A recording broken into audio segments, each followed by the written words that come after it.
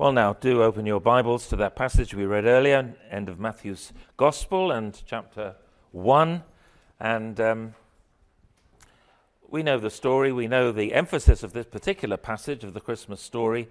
And I want to concentrate really upon verse 23, which is talking about this prophecy of Isaiah, back in Isaiah chapter 7 and verse 14, where it says, "The virgin will conceive and give birth to a son, and they will call him Emmanuel," which means God with us. As the Apostles' Creed says, conceived of the Holy Ghost, born of the Virgin Mary. And we're probably all too familiar with the story that lies behind those words of the Apostles' Creed, the Annunciation to Mary of the fact that she was going to become the mother of the Messiah. We learn about that in Luke's Gospel, don't we? The very conception itself as the Holy Spirit comes upon Mary, the outrage of righteous Joseph that we read about briefly in the passage before us, until an angel helpfully explains it all to him in a dream. And then their marriage and the ultimate birth itself and the naming of the child according to the angel's instruction. They were to give him the name Jesus, we read here, which means the Lord saves, of course, because he will save his people from their sins. But as I say, to get to the heart of this passage in the time that we have, I want us to concentrate on this one verse. "The virgin will conceive and give birth to a son, and they will call him Emmanuel," which means God with us. And Matthew here is, as I say, quoting this famous prophecy, which was given by the prophet Isaiah about 700 years previously.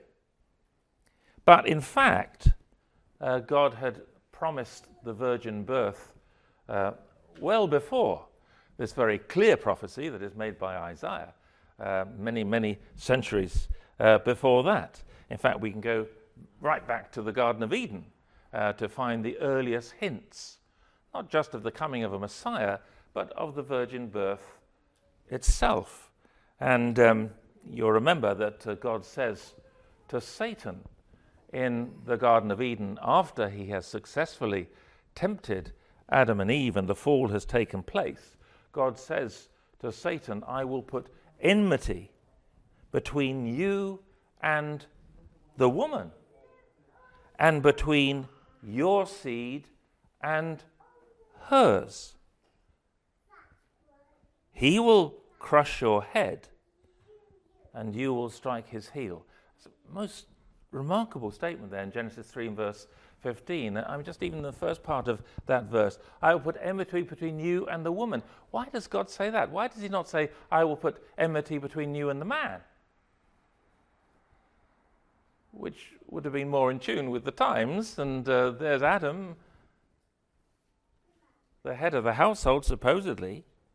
And then he says, "I will put enmity between your seed and hers." And again, the word seed is not sexually interchangeable. The word seed used in connection with the woman, again, is a very remarkable thing. So we have two things just in that first part of that verse, Genesis 3:15. Why does he speak about the woman? Enmity between you, Satan, and the woman. Why the woman? And between you and her seed. And then the explanation comes in the second part of the verse. You will strike his heel. He says to Satan, yes, you will hurt him. You will do everything you can. Ultimately, you'll put him on a cross. But even so, he will crush your head. Which would you rather have, your heel damaged or your head crushed? The crushing of the head of Satan speaks, of course, of the destruction, ultimately, of Satan himself by this seed of the woman. It's a really strange verse and can only really be understood in the light of the incarnation, in the light of the story of Christmas. And so I say this prophecy, which obviously is quoted from Isaiah chapter 7, goes right back to the very beginning. The story of the incarnation is taught in the Bible from the third verse, from the third chapter rather.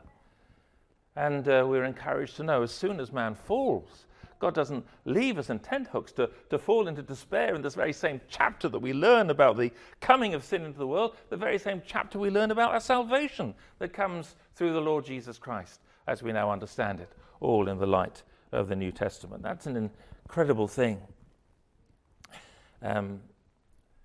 Paul, in 1 Timothy chapter 2, he thinks about what happened in Eden in this regard. And Paul says, Adam was not the one deceived. It was the woman who was deceived and became a sinner. Now, that verse isn't preached on very much these days for all sorts of reasons, but it can be understood, but can easily be understood. But I'm not going to do it now because it would be diverted in all sorts of different ways. But listen, this is not the point I want to make. Adam was not the one deceived. It was the woman who was deceived and became a sinner. But then he immediately lifts womanhood to exalted heights. He says immediately, but woman will be saved through the childbearing or through the birth of the child. I think that's the best way to understand it. You read the best commentaries, that's what they'll say. Woman will be saved through the birth of the child. In other words, I think Paul is deliberately balancing two things here. He's also speaking in this about women and men and their relationship and so on and so forth. And this is about the most exalted thing he can possibly say in relation to the great debate between men and women and so on and so forth. But what he's saying is this, that when God united himself with our humanity, he chose a woman. Just as he says sin entered the human race through a woman, so did the Saviour from sin. And that's the glorious thought, isn't it? And there's this wonderful spiritual symmetry in what Paul is saying there. And of course, as we find it everywhere in the Scriptures, and as we find it particularly when we look at the Christmas story, and most particularly at the story of the virgin birth. But let's ask this question. Why is the virgin birth so important? How would you answer that question? Because a lot of people say, well, I can just about accept that there was this man called Jesus and that he was a wonderful man, an example and teacher, and so on and so forth. But all these miraculous things surrounding him, I don't believe in them at all. And it starts right at the beginning, doesn't it, with this whole question of the virgin birth. How can I get even past that? It's one of the things that made me doubt that Jesus ever existed, because I can't believe that fact, so why should I believe all the facts that follow? So it's a major stumbling block. So why is it mentioned here? Why isn't it something that perhaps the gospel writer would want to keep quiet about, so that more people will believe in Jesus? But of course, the reason why it's included, why it's there, is because it's absolutely vital to our salvation. It's so important to understand why the virgin birth is so important. I give you lots of reasons, but I'm not going to, just going to give you three reasons briefly. Firstly, it's important so that we should know that this child that is born is not the child of any mere man. He's not just a child of a mere man who's being born in the world, but he is the eternal Son of God. Almighty God was taking human nature to himself. And we need to understand, don't we, that in order to be the long-promised Saviour, Jesus had to be both fully human, to bear the burden of our sins, and fully God, to have the power to release us from that sin. It's only this unique union of natures, be very careful how I say this theologically, but the very fact that he has two natures, his human nature and his divine nature, this is so absolutely crucial to the ability of the Lord Jesus Christ to save us from our sins. In the Old Testament, when they sacrificed lambs and bulls and goodness knows what other animals, and the blood was shed, we're told in the New Testament the blood of animals can never take away sin. So why were they killed? Because they were a picture pointing forward to the one whose death and whose blood could take away sin. An animal's death cannot in any way compensate for the sin of a human being. But the death of the fully human, perfect human, sinless human, the Lord Jesus Christ, who also happened to be God himself, can take away sin. And nothing else can do that. So that's fundamentally important. But secondly, and I think this is important as well, Mary's virginity powerfully conveys Christ's perfect holiness and purity to us. Remember, he doesn't just take our death upon himself, he also gives us his righteous life, doesn't he? We have to be perfect to enter heaven. No one's going to enter heaven if they're imperfect. Why should God allow his heaven to be contaminated by you? You're not going to get into heaven unless you're perfect. And just because your sins are forgiven doesn't make you perfect. The only way you're going to be perfect and allowed to enter heaven is because you're clothed in the righteousness of Christ. So that when God the Father sees you, he sees Jesus. Of course, Jesus is going to get in heaven. He's in heaven already. But you have to be perfect to enter heaven. Otherwise, you'll spoil heaven. It's obvious, isn't it? And that depends upon the righteousness of Christ. The very fact of the virginity of Mary in the birth of Jesus emphasizes that. In the Old Testament, when the Ark of the Covenant, which of course was the symbol of God's presence upon earth, when the Ark of the Covenant, that wooden box, was conveyed from place to place, we read that it had to be carried on a new cart. It had to be drawn, this cart, by cows that had never been yoked. You can read all about it in 1 Samuel. Why?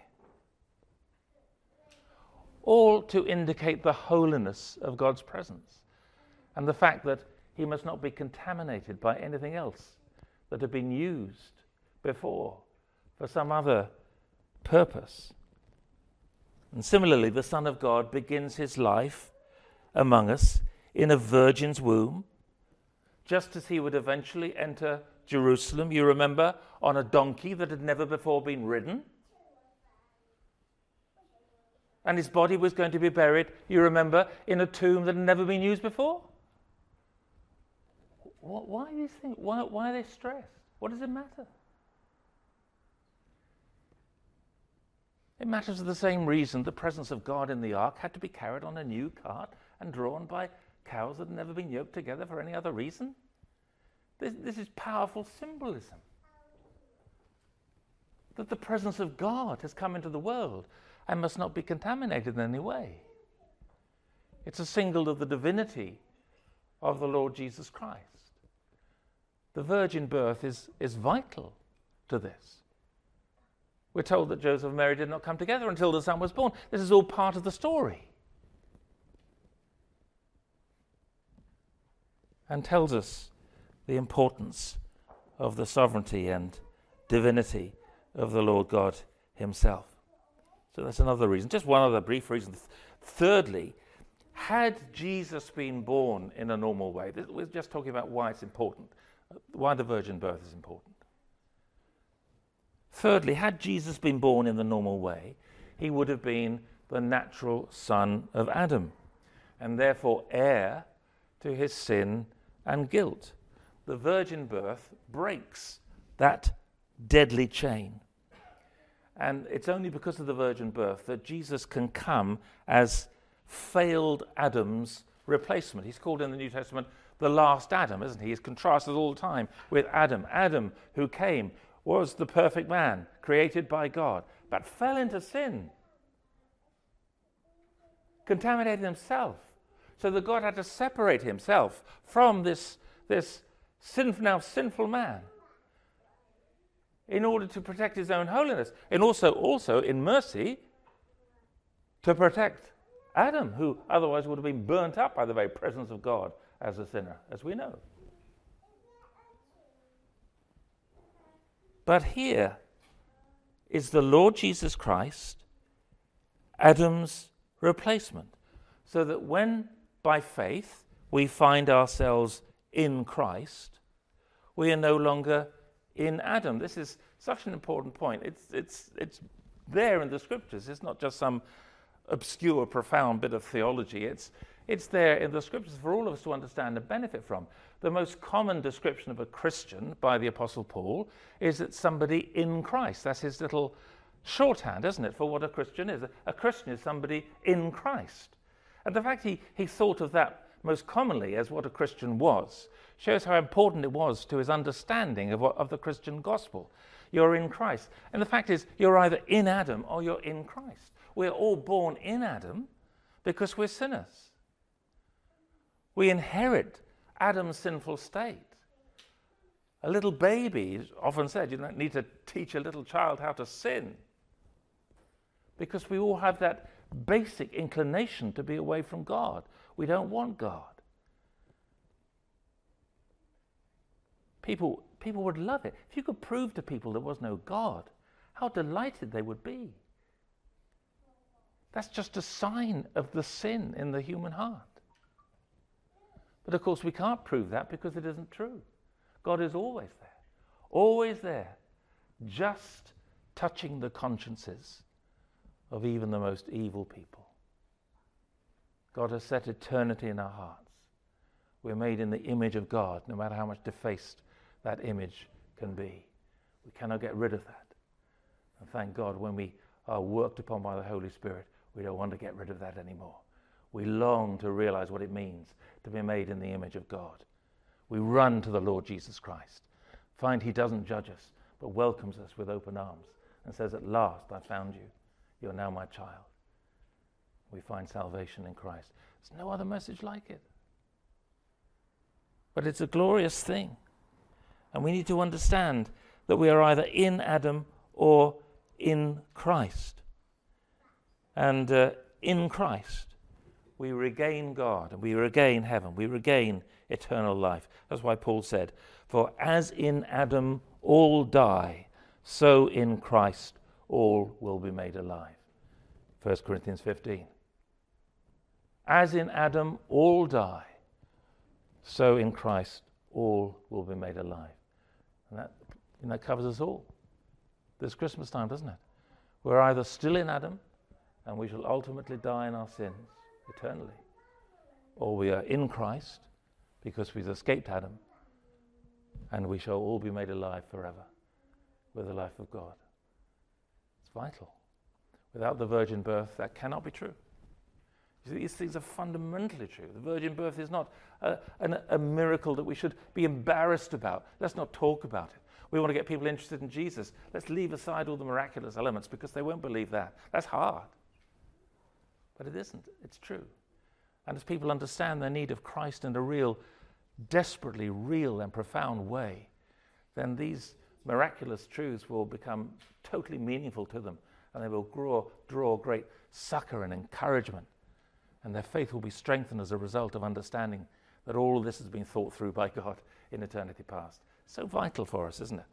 But now let's turn very briefly to the second half of the verse. I'm not going to take so long on this at all. The second half of this amazing prophecy that Matthew tells us has now been finally fulfilled. Remind you of it. Verse 23, the virgin will conceive and give birth to a son. We've looked at that. And they will call him Emmanuel, which means God with us. If Jesus' birth means now that God is with us, it reminds us of the solemn fact that without Jesus' birth, God is not with us. If the birth of Jesus means Emmanuel, without the birth of Jesus, we don't have Emmanuel. We don't have God with us. And of course, that's true. No one can say God is with them unless the Lord Jesus Christ is the King of their life, and they're in their hearts by the power of the Holy Spirit. We rejoice at Christmas time that the Lord has found a way of dealing with the sin that separates us from him. God with us. God with us speaks of glory. Imagine that. God with us. God with us speaks of amazing grace. And God with us speaks of an incredible bond. You know, that little word with is not just an accident of English translation. In the original, it's a very strong word. God with us. We are now bound to God by the virgin birth of the Lord Jesus Christ this Christmas time. The glory and the grace come together in us because of all that the Lord Jesus Christ has done. And don't you think it's rather wonderful that Matthew, who was of course the most Jewish of all the gospel writers, insists on translating the Hebrew word Emmanuel. And that's what he does here, doesn't it? He says, they will call him Emmanuel, in brackets, which means God with us. So he translates this Hebrew word into the common language of the time, the Greek of the time, which everybody knew a bit about and certainly would understand the words God with us in Greek. That's what it means. And this most Jewish of writers realizes that God is no longer now simply enshrined in one nation, the nation of Israel, in an old covenant, which was a national covenant, which was made between God and his special people of the Old Testament. But that has now been shattered and exploded. It was vital for a time. But when the times had fully come, the Messiah arrives in the world, and a new covenant is inaugurated in the blood, not of bulls and goats, but in the blood of the Lord Jesus Christ. And it is now for all nations. And it's wonderful, this Matthew, who insists on saying Emmanuel means God with us, he wants all the nations of the world to be able to say, yes, Emmanuel, God is with us. That's why at the end of Matthew's gospel, we have the Great Commission. Go and teach the word to all nations. What? You're a Jewish man. Come on. Teach all nations. And he says, remember this, I am with you always to the very end of the age. I am Emmanuel to the very end of the age. See this theme from the very beginning of Matthew's gospel, where he stresses this God with us and hints at the fact it's going to be for all nations.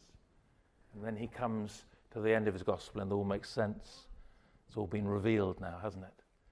Here is the Lord Jesus, the Savior of all nations. Everyone needs the gospel, and he will be God with them, God with all of us who trust him till the end of the age. What a joy it is for Christians around the world to know that the Lord lives in our hearts by faith and by his Spirit, and that he is especially with us whenever two or three are gathered together in his name. He walks with us. He talks with us. He guides us and guards us. He gives us strength to overcome temptation and sin, and he delivers us from danger and despair. He does all of these things, and we should remember and give thanks to our God for all of these things that Jesus does for us, especially at this Christmas time, because God is with us in the Lord Jesus Christ, that all these blessings are true. But then as we close, surely the greatest happiness of the believer this Christmas time lies in the fact that Jesus is Emmanuel, God with us, not only to the very end of the age, but we rejoice that Jesus will be Emmanuel, God with us, for all eternity. Do you remember the prayer of the Lord Jesus Christ shortly before the cross? There in John 17, it's called the great high priestly prayer of the Lord Jesus, and how it comes to a great climax when he says in verse 24 of John 17, Father, I want those you have given me to be with me where I am and to see my glory. And I think at Christmas time, we should be longing for that. We want all the prayers of Jesus to be answered. We know that many of the prayers of Jesus have been answered already, but not all. Not all the prayers that Jesus made 2,000 years ago on earth have been answered yet. And this is one of them. He says, I want all of those who believe in me, down the running centuries of time, to be with me, to see me, and to share in my glory. What a glorious thing that is. And whether, of course, he is with us on earth, or whether we are with him in glory, it essentially doesn't make much difference, does it? It doesn't matter where we are as long as we're with Jesus. In fact, Paul says it's better to be with him. It's far better, he says. But he says, for the meantime, you remember the passage, he says, it's more important that I'm with you and that I know that Jesus is with me because of Emmanuel. And that's why the birth of the Holy Child has sweetened, of course, the death of so many millions of believers down the centuries. Do you remember, perhaps you recall, the very last words of John Wesley, the great 18th century evangelist? The last words that were recorded that he spoke were these: the best of all is God is with us. And that's how he summarized the gospel at the very end of his life with his final breath. And so the question is, do we all know Emmanuel this Christmas time? Is God with you? Or do you perhaps even feel that God is still against you? Is God with you because he is your Savior?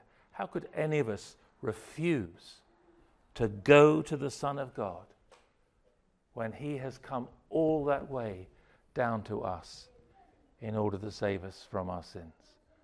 Why can't we just go to the Lord Jesus Christ, who is as close to us as our next breath, who makes himself available to all who want salvation and peace and joy in their hearts this Christmas time? Surely it's impossible for us to resist such a glorious invitation. Surely it's unthinkable, and surely we won't do it.